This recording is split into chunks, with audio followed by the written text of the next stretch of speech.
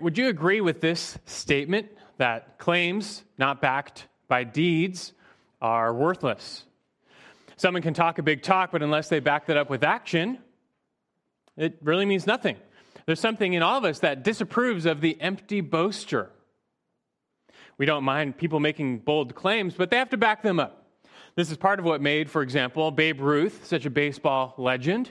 You may have heard of his famous called shot, the 1932 World Series. Well, at bat, he pointed to center field, to the center field bleachers, as if to claim that he was going to hit a home run into center field. And on the very next pitch, he hit a home run right into center field, right where he pointed. That's called putting your money where your mouth is. That's called talking the talk and then walking the walk. We don't like hypocrites, though. And if someone is trying to sell a message, but they secretly live contrary to that message, it really destroys their credibility and it diminishes their cause. This has proven to be a real problem, for example, among some top environmental activists. There are many environmental evangelists. They preach a message of reducing carbon emissions to save the planet, and that's their prerogative. But a lot of them, millionaires especially, they tell the common person, you should ride your bike to work, take the bus, but they're flying around in private jets, the single most wasteful mode of transportation on the planet. You have some like Robert Kennedy Jr., who's a huge environmentalist, supports renewable energy, and that's fine. But he notably opposed the wind turbine project because it would have ruined the view of his house in Cape Cod. And so when you have people essentially say, do as I say, not as I do, it destroys their credibility. It calls them to question the genuineness of their own beliefs, and it diminishes their cause. I trust you get the point, and before you pick on others too much when it comes to this issue, I bring this up because this applies to Christians. You know, by definition, if you're a Christian, you're making certain claims just by holding to the faith. You are claiming that Jesus really is Lord and Savior. You're claiming He is the way, the truth, and the life. You believe in Him. You know Him. You're claiming you have faith in Christ, that you're saved, and that you've received the transforming power of God. That's just some of what you are claiming by definition by being a Christian. These are your claims. Okay, that's fine. That's fair enough. That's the easy part, because anybody can claim such things. Anyone can claim to be a Christian. But do you back them up? Do you offer any proof or evidence that your claims are real? You say you have faith in Jesus, but do you know there's such a thing as a false faith? So how do we know that you're the real thing, that you're the real deal?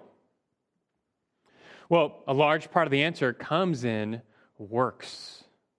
Your works. How you live your life is the proof of your confession or maybe the lack thereof. You talk the talk, you make a profession of faith, and that's good, but let's see who lives it out. Let's see who lives and acts like they actually believe Jesus is really the Lord. That's how you identify the true believer who possesses a faith of the saving variety. Because there is a type of faith which cannot save. And nothing exposes such a false faith like not walking the walk. Look, it's a convicting message that we all need to hear, and we're going to hear it this morning from James chapter 2. You can open your Bibles now to James chapter 2. I think it's about time we finally got into this passage in James 2 on faith and works. It's been a long time coming. For the past 3 weeks, really, we've been doing some background studies to prepare us for this landmark passage in James on faith and works. As you turn to James 2, and in the previous passage, he finished by saying this, James 2, 12 and 13. He said, "So speak and so act as those who are to be judged by the law of liberty. For judgment will be merciless to the one who has shown no mercy. Mercy triumphs over judgment." And this passage can catch some Christians off guard because it speaks of judgment, of us being judged. And you might think, wait, I thought we've passed out of judgment as Christians. We're not going to be judged, right? But then what do you make of verses like this? And what do you make of verses like Romans 2:6, which speaks of a coming judgment where God will render to each person according to his deeds. So, will Christians be judged or not? Well, for those who are truly in Christ, it's true, we have passed out of condemnation. We have indeed passed out of that judgment. But here's another question. Who are those who are truly in Christ? Who are the true believers? And what we find then, that in Scripture there's another type of judgment which is meant to identify the true and the false. This is a judgment of separation, which Christ himself referenced several times, whereby all those people who claim faith in him, they're not automatically granted entrance into the kingdom. You see, a profession of faith is not enough. They must have a possession of faith. And so a type of judgment is administered to see who has real faith, who has saving faith. And this is a judgment of works. What have you done? How have you lived? The standard of this judgment is not the law of Moses. For us in the church, we are no longer under the law of Moses, and we're no longer held accountable to it. We still have a law, though, which governs our actions, and to which we will be held accountable. As we've been learning for the past several weeks, this is the law of Christ, the law of liberty, as James references. The law of Christ shows us what God expects of us now. It shows us what true faith in Christ looks like. Works of obedience to this law, the law of Christ, they don't save you. They don't contribute to your salvation, but they sure do display your salvation. Do you possess a real faith or not? Your works of obedience to this law of Christ will tell. And James himself administers one test back in verse 13 concerning mercy. The law of Christ tells us to love our neighbor as ourselves and to show mercy to others as our Father is merciful to us. So when you have someone who characteristically shows no mercy to others and has no love for others, what is it but merely revealing that they have not really received the transforming mercy, the saving mercy of God? And so you see, these works reveal. They make plain who has a true faith and who does not. And so bouncing off this topic, James next addresses and further clarifies the relationship between faith and works. Faith and works. There were some people in the church who were getting this wrong, like way wrong.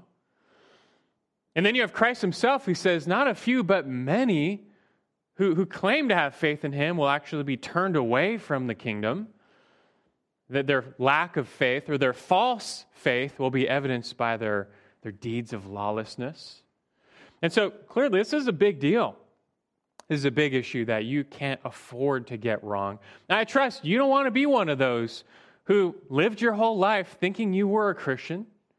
You said, I believe in Jesus. But then you find yourself barred from the kingdom and turned away by Christ himself. I'm going to guess you don't want that to be you. So we should all pay attention to what James has to say here. Let's do that now, starting by reading this passage. The text for today, James 2, 14 through 19. And you can listen as I read. James 2:14. He says next, what use is it, my brethren, if someone says he has faith, but he has no works? Can that faith save him? If a brother or sister is without clothing and in need of daily food, and one of you says to them, go in peace, be warm and be filled, and yet you do not give them what is necessary for their body, what use is that? Even so, faith, if it has no works, is dead, being by itself. But someone may well say, you have faith and I have works. Show me your faith without the works, and I will show you my faith by my works. You believe that God is one, you do well. The demons also believe and shudder. And we'll stop there for now. Clearly, James is teaching here on the fundamental relationship between faith and works. And he does so by building an argument. So we're just going to follow along his argument here. we'll start with this. Number one, a rhetorical question. A rhetorical question, starting in verse 14. He begins this new section with actually a pair of rhetorical questions. Look again at verse 14. He says, "What use is it, my brethren, if someone says he has faith, but he has no works?" So here James begins an imaginary conversation with this someone. It's actually pretty common in ancient writing and rhetoric to kind of create this imaginary debate between yourself and an imaginary opponent. Although we're going to find that this someone was not so imaginary, most likely. But James brings up this person, this someone. And this someone says he has faith. This person is a Christian, and he's made a claim to have faith. And throughout the whole passage, by the way, the whole thing, the orthodoxy of this someone is never called into question. James never goes after him for wrong doctrine or false belief. This is a person who claims to have, the faith. He's got all the right doctrine and truth. He seems to believe all the right things. But that's it. The problem is he only has faith. This someone makes a claim of faith, but he has no works. He manifests no deeds of obedience to God's word. And likely he's not abstaining from various evils. So we have a person who, for all intents and purposes, claims to possess an orthodox faith. But he does not possess any of the corresponding deeds or acts of obedience. And so the question James asks, at first rhetorically, is, what use is that? What's the advantage of such a faith? Is it any good? He follows up with a second rhetorical question at the end of verse 18. And he says also, can that faith save him? Getting a little more specific, is there any saving advantage to that type of faith? Can that faith do what faith is supposed to do? And that's bring someone to salvation. Understand, James is not calling into question the ability of faith alone to save someone. He believes faith alone is what saves. But he's calling into question, can that type of faith save? The type of faith that has no works. Can that type of faith actually save someone? That's the question. With all his mention of the law of Christ and the law of liberty here in James, there's a good chance that he's actually correcting a real issue among the Christians to whom he writes. If you remember, his audience was primarily early Jewish Christians. And these Jews would have been saved out of extreme legalism, right? They had grown up, taught, believed that to be saved, you must keep the law of Moses.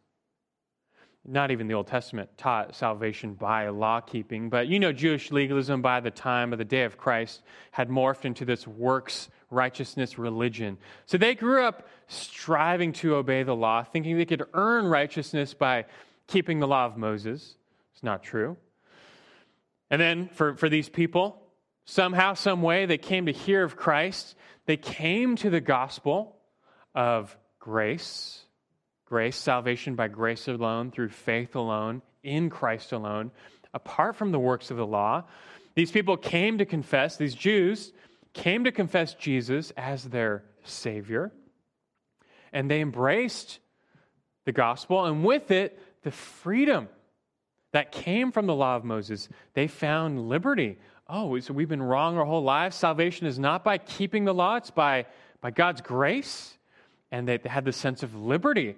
And that's meant to be liberating. Grace through faith alone. But it appears that some had probably swung too far in the opposite direction.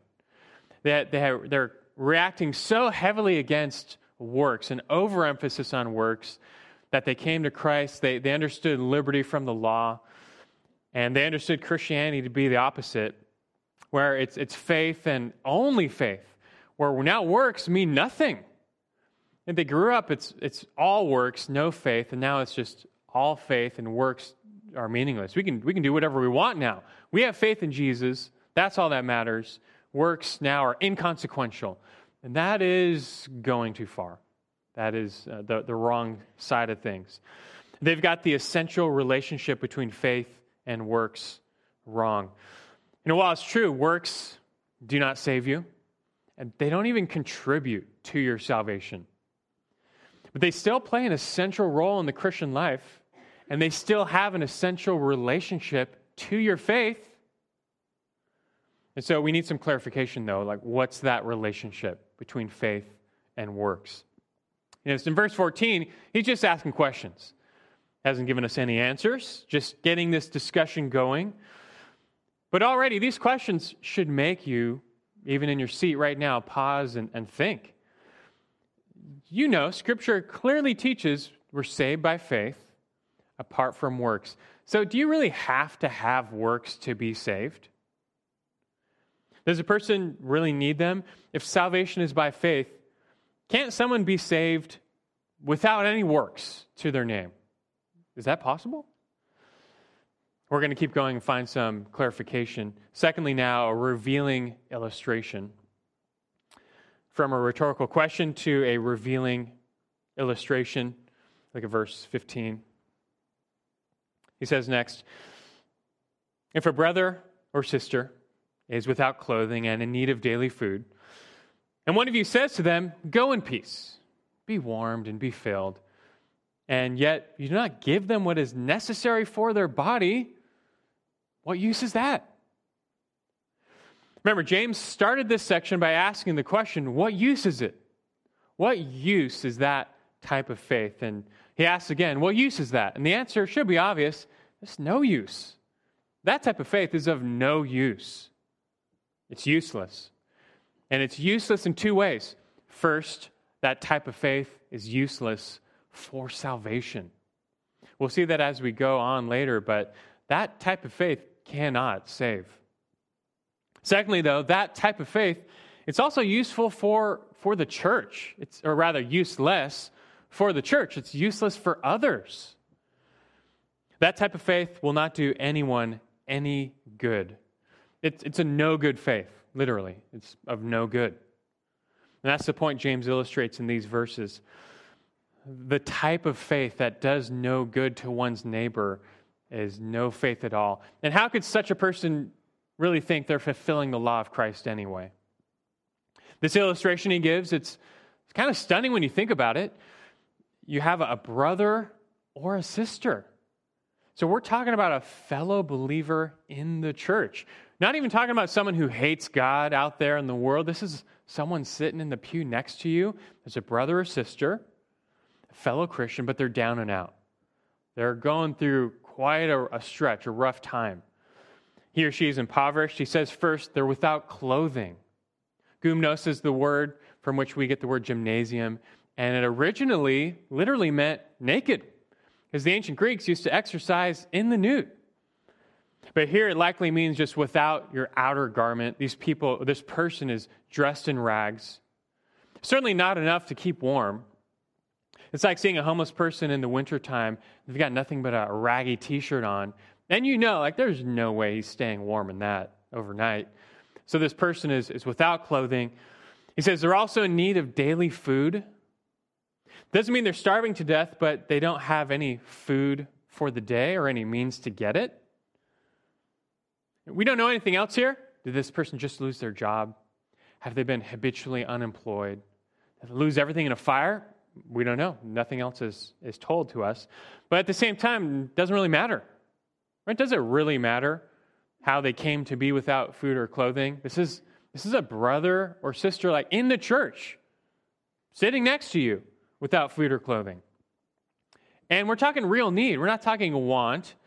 We're not saying they're in want of some tickets to Disneyland or they're in want of Starbucks. This is need, food, clothing, level of need. So we don't really need a reason. That's reason enough. We're just going to help them. We're just going to help them, give them food, give them clothing. That's a no-brainer. That should be no question, right? Especially this is someone in the church. No question. But not for this person, this someone. Verse 16, instead, this person says to this brother or sister in need, go in peace, be warmed, and be filled. Go in peace, the shalom, and the common Jewish farewell. This person wishes the peace of God on this person. but does nothing about it. He tells the person in need, be warmed and be filled. He wishes that they would get some food and clothes. It's not going to come from him, though. He's not going to do anything about it. And so his are empty words. This is a meaningless benediction. It's been said this person offers warm words but cold deeds. And so James naturally follows that up and asks, what use is that? What use is that? And that type of faith? And the answer should be obvious to you. No use. It is useless. It's kind of like the Christian today who sees a brother or sister in need and says, I'll pray for you. Meanwhile, they are fully equipped to meet their need. Like they have everything they need to meet that need. But wait, like you waiting for God to snap his fingers and take care of that person's need? And listen, we have a very high view of God's sovereignty at this church, but do you also realize that God sovereignly determines to use means to meet such needs and answer such prayers? So maybe you should be the means that he uses to answer that prayer. What's at stake here? Just the reality of your salvation. No big deal. You see, in Scripture, showing mercy to others, it's so essential to the faith that it can be made a test of your faith, a test of how genuine your faith is. We see that all over, and you can say whatever you want with your mouth. If you habitually fail to show mercy to those in need, if you lack love for others in your heart, it's only revealing you possess a worthless faith. It's a useless faith. And do you think that faith can save you? Keep a finger in James and turn over to 1 John, just a few books to the right here, 1 John chapter 1. And look, we've made these references before. We've gone to 1 John a lot, but we're going to do it again because they're so valuable. And I realize some of you may even be new. Maybe you've never seen some of these verses over in 1 John. But much like James, John, he lays this issue out so clearly. How are we saved? By faith. But how do you know you're saved? How do you know you have real faith? A big part of that answer is by works, by deeds, by how you live your life. A heart of love. John makes it clear. 1 John 1, look at 6 and 7. 1 John 1, 6. If we say, here's someone making a claim. If we say we have fellowship with him, with God, and yet walk in the darkness, we lie and do not practice the truth. But if we walk in the light as he himself is in the light, we have fellowship with one another, and the blood of Jesus, his son, cleanses us from all sin. So here's a person, verse 6, who's making a claim. Here's another someone claiming something. This person claims to have fellowship with God. I know this God. I believe in this God and his son. This person claims to be saved, yet he walks in the darkness, which is to say he's living in unrepentant sin, living in rebellion. He's going his own way, not God's way. So John says, well, he's a liar. How is he a liar? Well, he has lied in his claim to know this God. This person does not fellowship with God. Verse 5 just said, God is light. But this person is walking in the darkness. You're a liar. You don't really know the God who's light. And if you did, you wouldn't be perfect, but you'd be practicing the truth. You'd be walking in the light. You keep reading the verses. You'd be repenting when you sin and turning back when you sin. That's what you'd look like. This person's a liar. Also, look at chapter 2, verse 3 of 1 John. 1 John 2, 3. He says, by this we know that we have come to know him, if we keep his commandments. Notice, he doesn't say this is how we know him, by keeping the commandments. That would be salvation by works. He says this is how we know that we have come to know him, if we keep his commandments. The one who says, I have come to know him, and does not keep his commandments is a liar, and the truth is not in him. There's another person making a claim. This person claims, I've come to know Jesus. I know Jesus. He's my Savior. But then this person does not keep his commandments. It's not living Christ's way. Well, once again, this person is proven a liar. They lie in that claim. They don't really know him. They're not saved. They're lost. The truth does not abide in their heart, because if it did, they would live it out. And so verse 5, he says, well, whoever keeps his word, Christ's word, in him the love of God has truly been perfected. By this we know that we are in him. The one who says he abides in him ought himself to walk in the same manner as he walked. This is why I go to 1 John so much. It's so clear. He writes in the simplest Greek. It's so simple and straightforward. How clear is that? He works here. They're an assurance issue, a validity issue. This is how we know that we're in Christ, by how we live. Deeds of obedience prove or disprove the reality of your claim of faith. And the same thing goes for love, your love and mercy to others. One more, turn to 1 John 3. One more page, 1 John 3. The whole book is, you don't get anything else in 1 John. I mean, this is what it's about, but that's all we need. Look at verse 14, 1 John 3:14.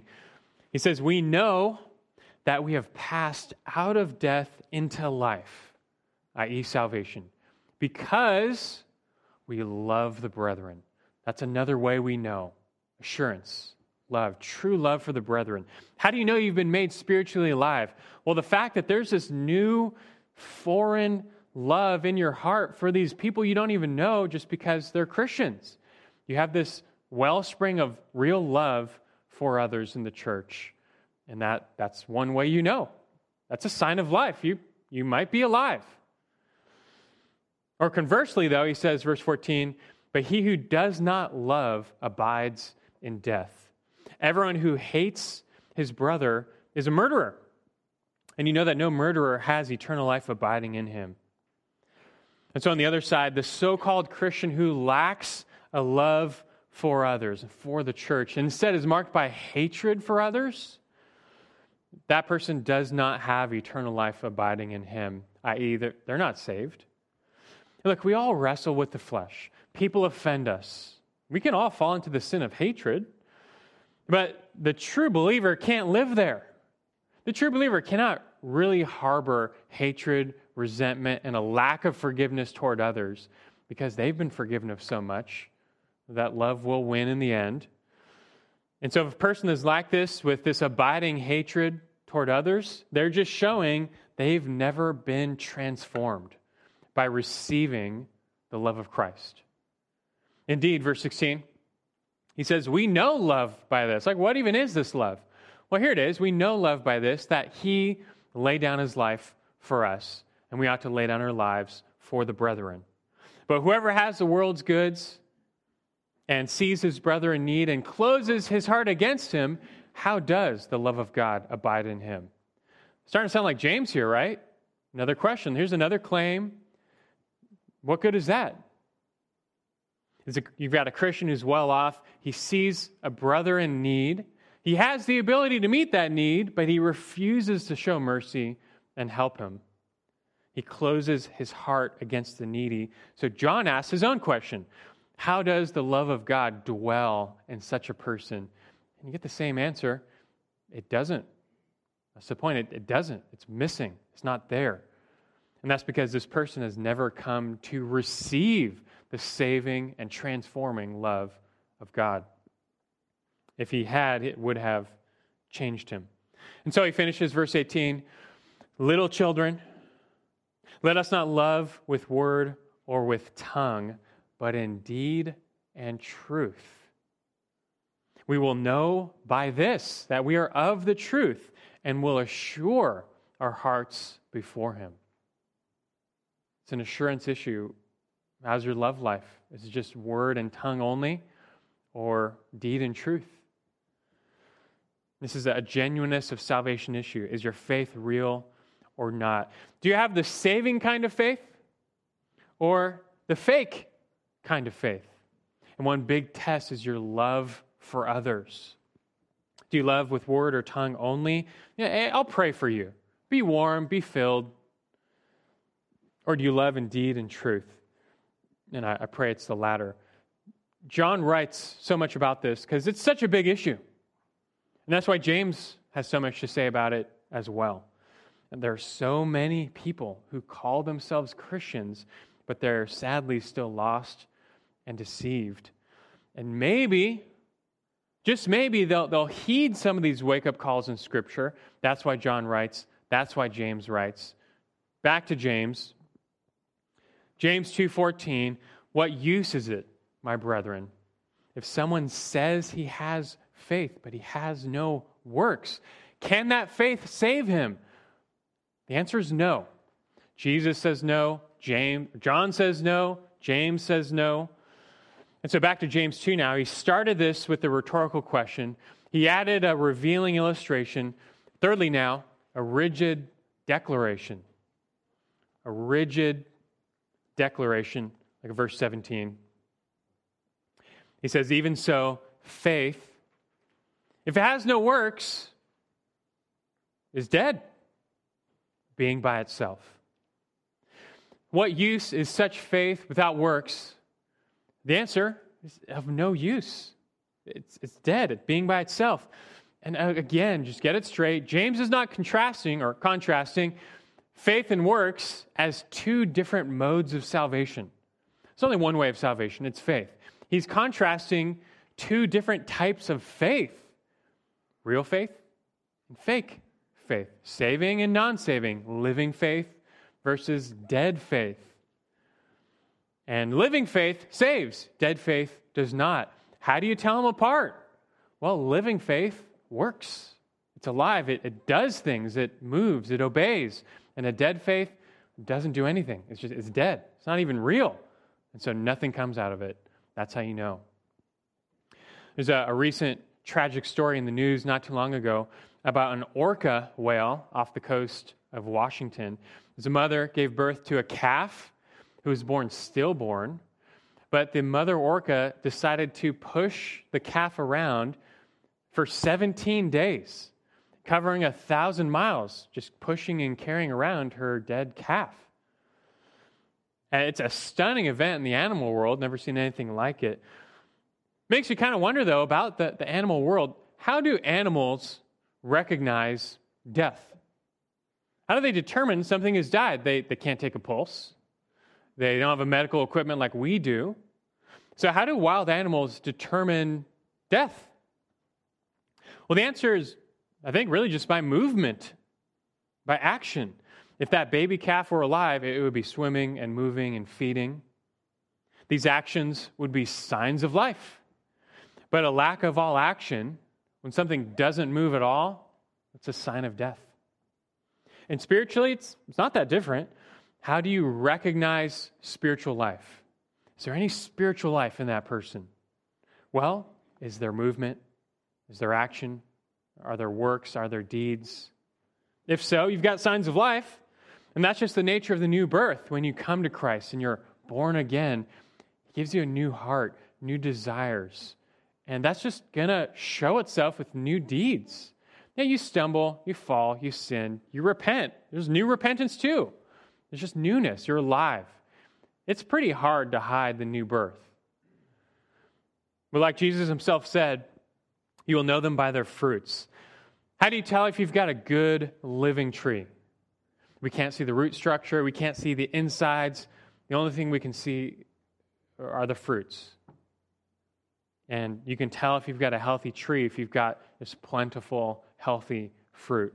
And similarly, though, rotten fruit spells bad news for the tree. It's telling you that this tree is bad to its core. And then what happens next? Well, Matthew 7:19, Christ Himself said that every tree that does not bear good fruit is cut down and thrown into the fire. Jesus said that. I didn't say that. He said that. But it's true. And I'm sure you know what He says next. Familiar words to us, Matthew 7:21, where He says right after, not everyone who says to me, Lord, Lord, there's a claim, there's a profession of faith.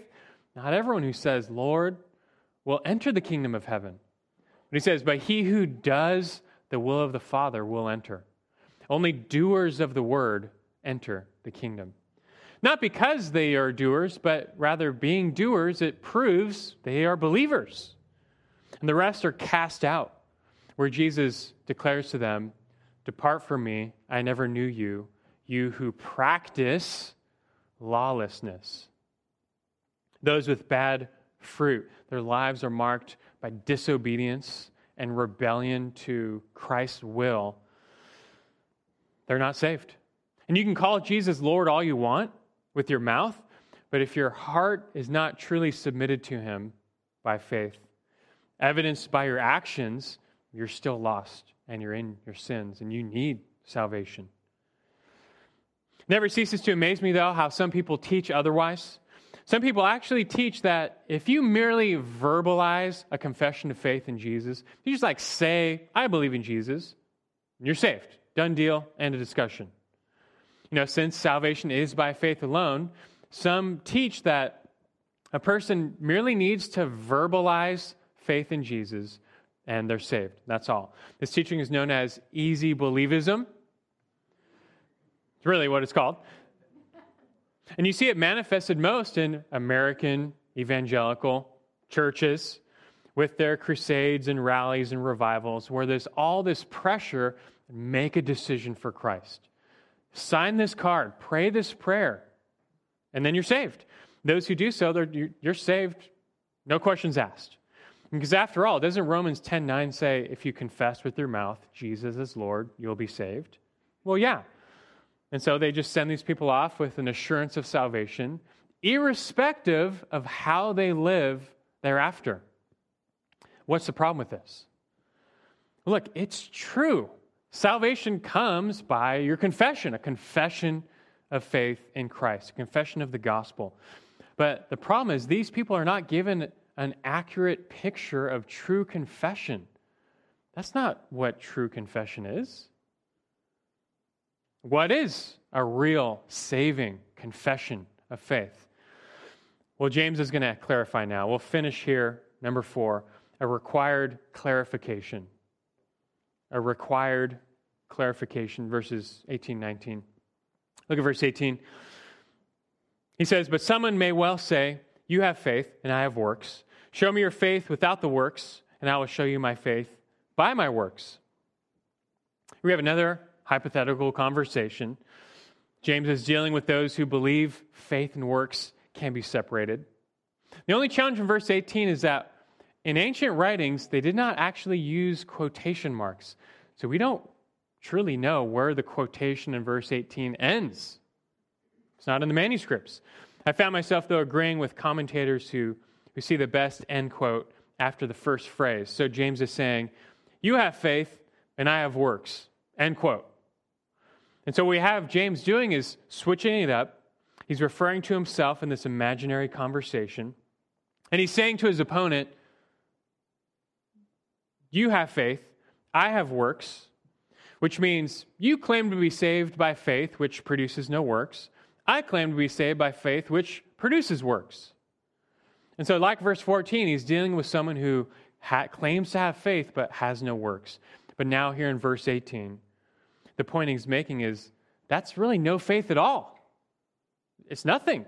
He says, "Show me your faith without the works."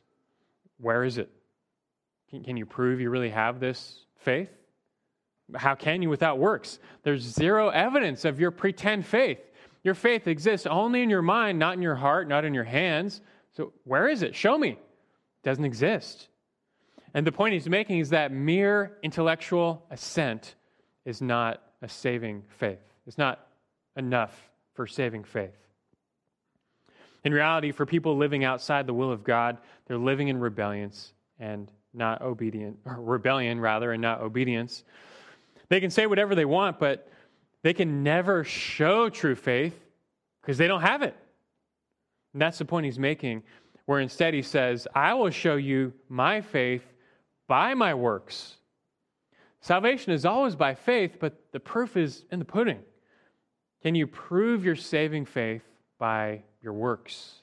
That's the mark of a true disciple. Jesus himself said in John 15:8 rather, "My Father is glorified by this, that you bear much fruit and so prove to be my disciples. Bear fruit and prove to be my disciples. And conversely, Titus 1:16, where Paul says of false believers, they profess to know God, but by their deeds they deny him, being detestable and disobedient and worthless for any good deed. And so you put together verse 18 as a needed clarification. Some people believe that faith, saving faith, is equivalent to mere intellectual assent. It's like easy believism today. Just mouth these words and you're saved. End of story. Done deal. Just make this confession, pray the sinner's prayer, get baptized at a high school camp, and you're done. But the problem is that can be saving faith for some, but if that's all it is, if a mere assent to the truth, that stops short of saving faith. Faith is not merely intellectual assent to the truth. It's not even assent to orthodoxy. And that's the point he makes in verse 19. Look there, verse 19. He says, you believe that God is one. You do well. The demons also believe and shudder. These Jewish Christians would have still held on to the Shema, the Jewish confession of faith that God is one. That's true. That's orthodox. That's a good confession. But the point he's making is even such an orthodox confession of faith itself, if that's all you have, that's not even saving faith. And as a case in point, he says, consider the demons. That is quite interesting when you think about it, but he says the demons believe the same thing. If you define true faith as mere intellectual assent, even to orthodox truth, well, by that definition, even demons have faith, right? Even demons have faith. But that faith clearly does them no good. What James says is true, though. Demons know the truth. Demons could sign off on a very orthodox doctrinal statement. They know there's only one true God. They know he exists as Father, Son, and Holy Spirit, triune. They know Jesus is the Son of God. He's fully God, came to earth as a man, lived, died on the cross, rose from the dead. They know all that stuff. So they're very orthodox in their knowledge of the truth. But that knowledge does them zero good. Their only response to this knowledge is to shudder, which speaks of fear and dread, like the hairs on the back of your neck standing up. And that's because their knowledge is not paired with a love for the Lord and a submission to his will. And so it only fills them with terror because they also know there is a coming judgment from which they have no escape. But listen though, if this is all you have, if all you have is mere intellectual assent, even to the orthodox truth, well, your faith is as good as the demons. That's the point. And so talk about a worthless faith. Talk about a useless faith. And sadly, though, millions are just as deceived as the demons. It eases their conscience to say they believe in Jesus. They accept that news when someone told them, like, hey, you signed that card, you prayed that prayer, you got baptized at camp, you're good. You're a Christian now. And they feel like now I can just do whatever I want and live as I please, guilt-free, because I did that. So that's all I have to do, right? Meanwhile, there's no true love of God in their hearts, no desire for the things of the Lord, no obedience to Christ, no fruit of righteousness. And so theirs is a tragic level of self-deception. And such people in love need to be confronted with the truth, that perhaps the veil might be lifted from their eyes. That's why Paul says in 2 Corinthians 13:5, test yourselves to see if you are in the faith. Examine yourselves. It's a good thing to do for all of us. And that's why James is writing as well. And so let this teaching from James cause you to examine yourself. Examine your life, your actions, your faith claim. That's a good thing to do. We all struggle with sin, and we all fall short. God's grace abounds as we repent and return to him. So we're not talking about perfection here, but we are talking about direction. What is the direction of your life after claiming to come to Jesus? Do you have a genuine love for God's people? Do you evidence that love by deeds of mercy? Do you desire to walk in God's ways? Do you have this overwhelming urge to follow Christ wherever he goes? And when push comes to shove, and you're up against your will versus God's will, do you submit to his will? Or are you just going to do your own thing? I got to tell you, you have to get straight what true saving faith really looks like. It is true, you are saved by your confession, but what is that? It's not mere intellectual assent. Rather, it's a complete submission of your will to God's will. A total surrender of self. It's a death where you die and then you recognize Jesus, he really is Lord and Savior. But you know what? Now he's not just Lord and Savior, he's your Lord and your Savior. Yeah, you must know the facts of the gospel. Yes, you must assent to them, of course. But this knowledge of Christ's death on the cross to pay for our sins and his resurrection, it must then be joined with a conviction where you see the truth and you come to the point where you realize, I believe this. I think this is actually true. It's either true or not. He either is Lord or not. He either raised from the dead or not. And true saving faith, you come to the point where I believe he did. I believe he's true. And you know what? Now I'm going to follow him. I'm going to give my life to him. And to get to that point requires a total surrender. You've got to throw up the white flag. You are done living for sin and self. You have to dethrone self from your heart and enthrone Christ, so to speak. Because now you serve him. You live for him. Your old life is over. You died. Christ now lives in you.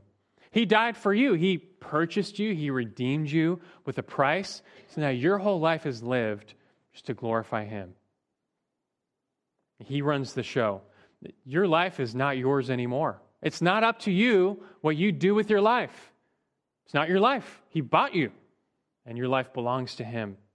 And so you now live according to his will. And you know what? You couldn't be happier. That's the picture of a saving faith, a saving confession. And I'll tell you what, there's no better place to be. There's no place of greater freedom than in bondage to Christ. When you live to serve him, he gives you the joy of the Lord. He gives you a heart that loves God and loves the law. So, all the commands, they're not even a burden anymore. They're a delight. You want to walk in his ways. And you find just a blessed life lived in reconciliation to your Creator. That's what this is all about. So ask yourself, does your faith work? Does your faith work? Pun intended. Are you real? Are you alive? Do you have any signs of life? And if you don't, in one way I can say rejoice, because today is still the day of salvation. It's not too late for your eyes to be opened. You can bow to Christ for real today. His mercies are new every morning. Go to him. Test your faith. Examine yourself. If you're found lacking, turn to Christ. And then you'll watch as you come alive. You watch as you grow. Watch as you bear fruit. Watch as you show signs of life. Watch as you have a new heart that loves others and forgives. Watch as your life is filled with the joy of the Lord, and watch as you're given a peace that surpasses all comprehension. This all comes to you by faith. But it's a faith that works. So make sure that your faith works. Let's pray.